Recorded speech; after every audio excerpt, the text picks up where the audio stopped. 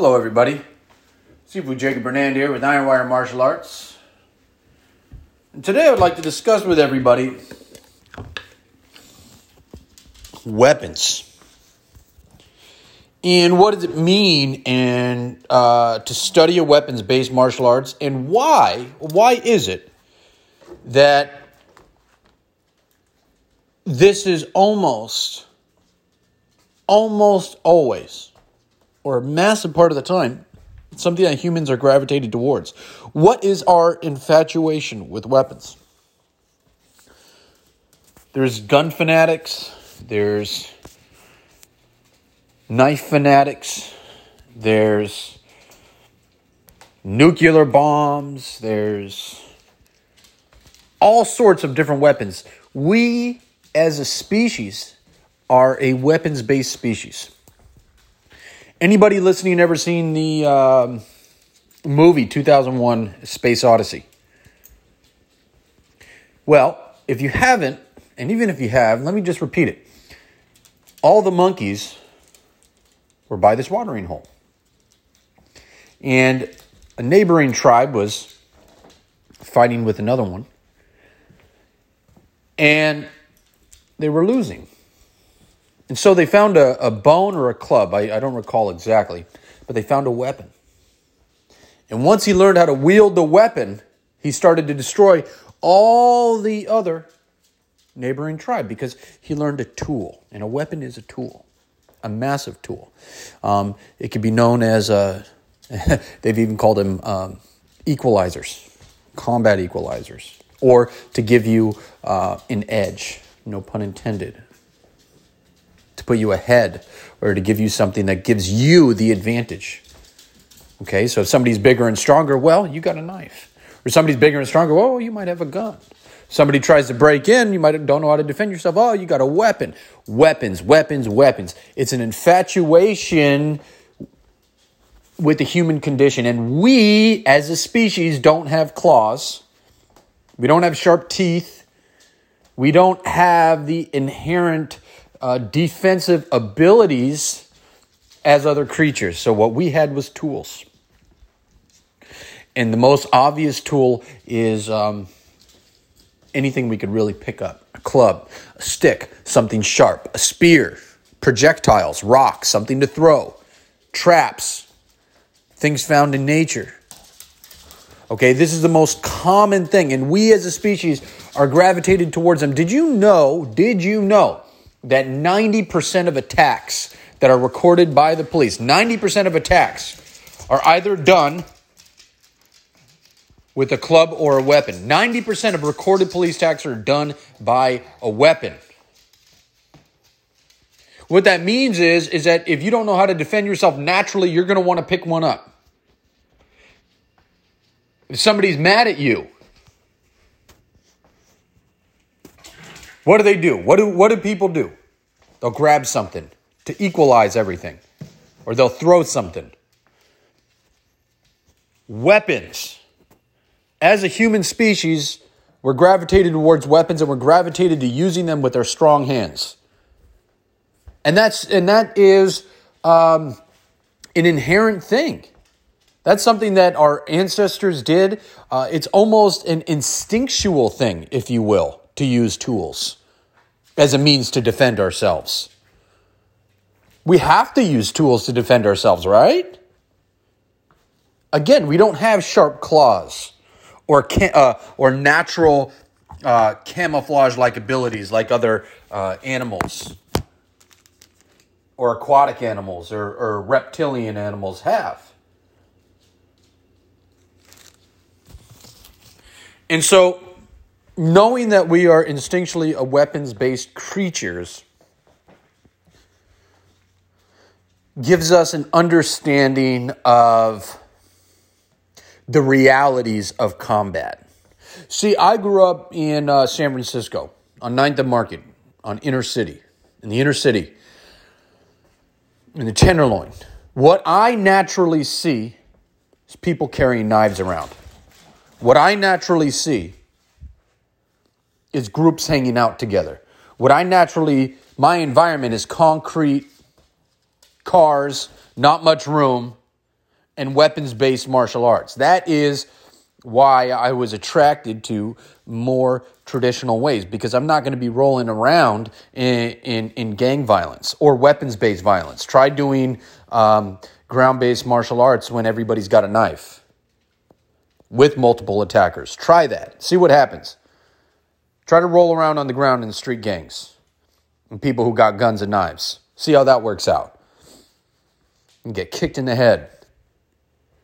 So we've talked about martial arts in different environments or habitat-based martial arts to take something to face the realities of your situation, of where you live, urban or suburban, and the type of creatures that you're going to be facing in those environments, and the realities, the actual reality of facing and fighting somebody in those environments.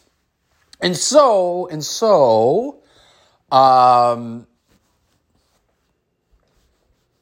knowing this gives you an insight as to what to expect.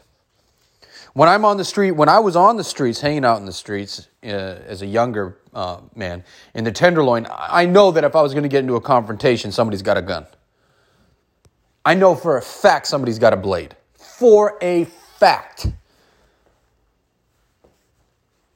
Especially people who are not doing the right things. I mean, when somebody's breaking into your house, do you honestly think they're going to break in without a weapon or a means to protect themselves? The reality is, people, most individuals do not know martial arts. Most individuals will study martial arts for maybe 6 months. The reality is, most people do not study emphatically, or they're not infatuated with the martial arts. Most people just need to know the basic ways of defending themselves, and that's it, number one. Number two, if somebody's going to be involved in a crime, such as if you're getting robbed, if they're robbing somebody, if you're getting carjacked, if somebody's trying to steal your purse or your bag, or if somebody's trying to attack you or break into your house, the reality is they got a gun or a knife or a weapon, period. Only a fool would be breaking into somebody's house without a weapon. If somebody's going to jack you while you're walking out from the grocery store, you better believe they got a weapon and a friend. Most of the times when you're held up, mostly it's done with 2 or 3 people. Sometimes it's done by a person, but you're walking around a dark alleyway, usually 3 people, one person will corner you and the other 2 will just come up from behind you. Now you're cornered, you're trapped, you give away your wallet, your personal belongings, your cell phone, and call it a day.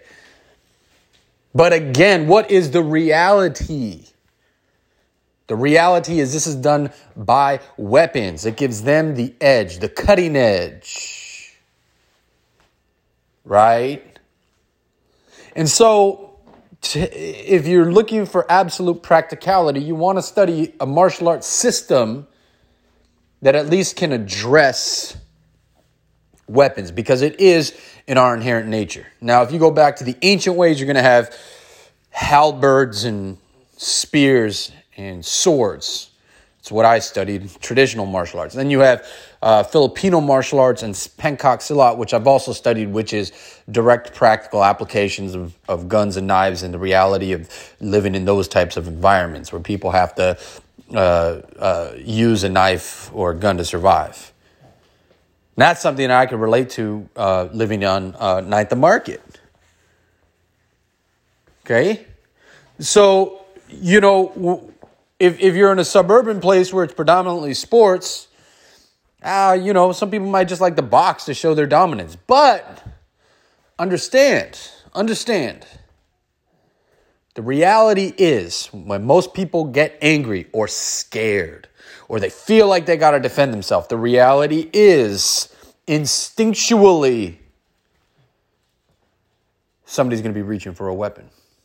Let's say you're sleeping late at night. I don't care. Don't even think about martial arts. Don't even think about a study. Just take this into consideration. You're sleeping at night. You hear a noise. Somebody might be downstairs. What's the first thing you're going to do? reach for a weapon. You're going to start thinking in your head, there's knives in the kitchen. Or sometimes I leave a bat by my bed. Or I might have a Glock in my drawer. It's the first thing you're going to do, isn't it? Interesting, isn't it? That is in your instinctual nature. So, remember that.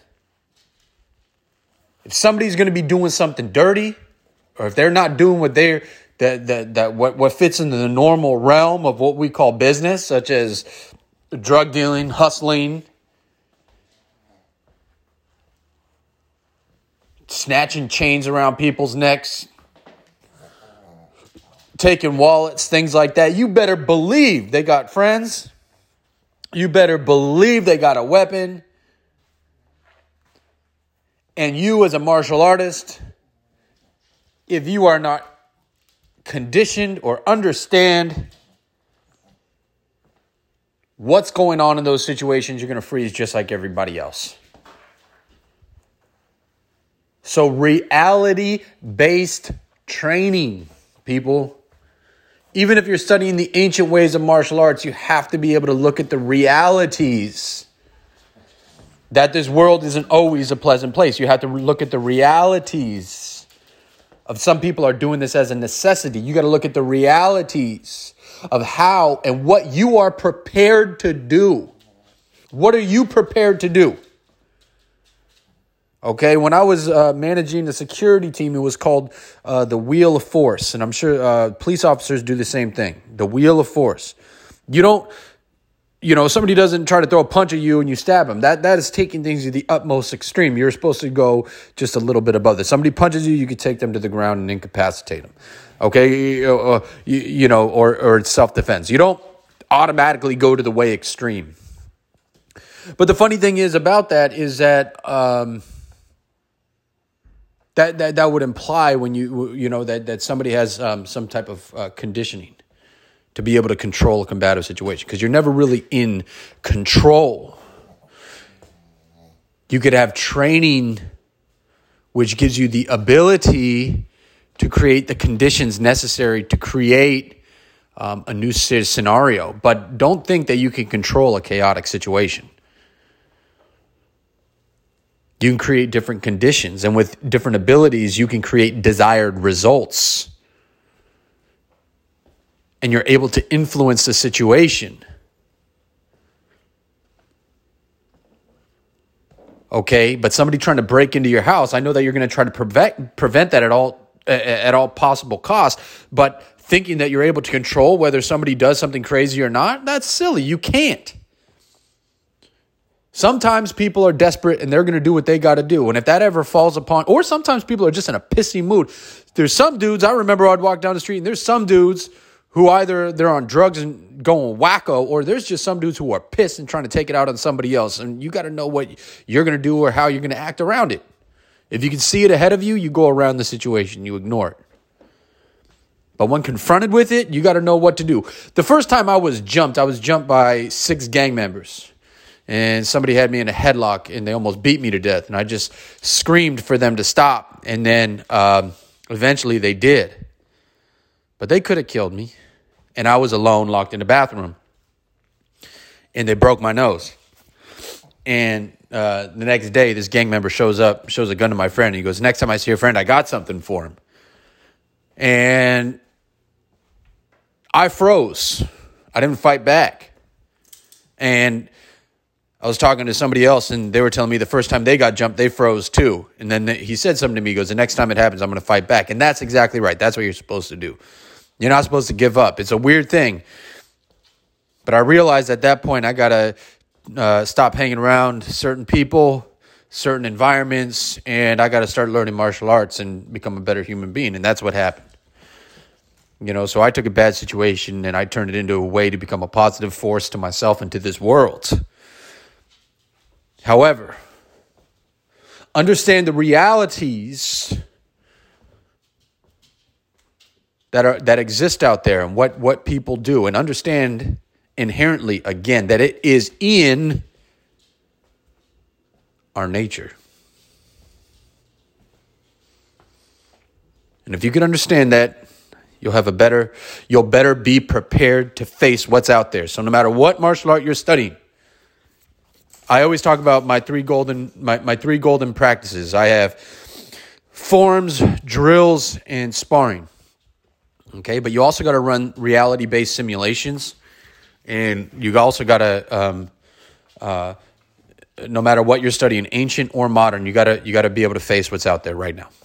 Okay, and if we can give our students or even ourselves the ability to act in times of great danger, then we're in good shape, or at least we're doing a real service to ourselves and those who learn from us. So with that being said, please take this very, very serious topic into consideration. Think about what I said. Add it into your classroom. Think about reality-based simulations.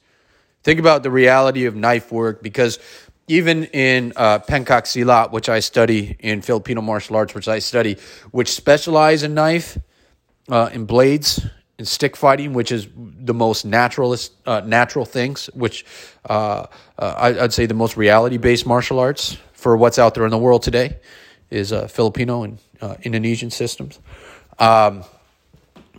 Even those you need to look at, okay? Because just because you learn a couple drills doesn't mean that you got the attitude and the ability, okay?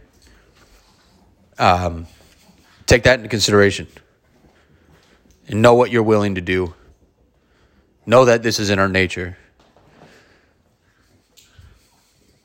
And train for it. Simulated reality-based training. Thank you so much for listening. I'm Sifu Jake Bernan with Iron Wire Martial Arts.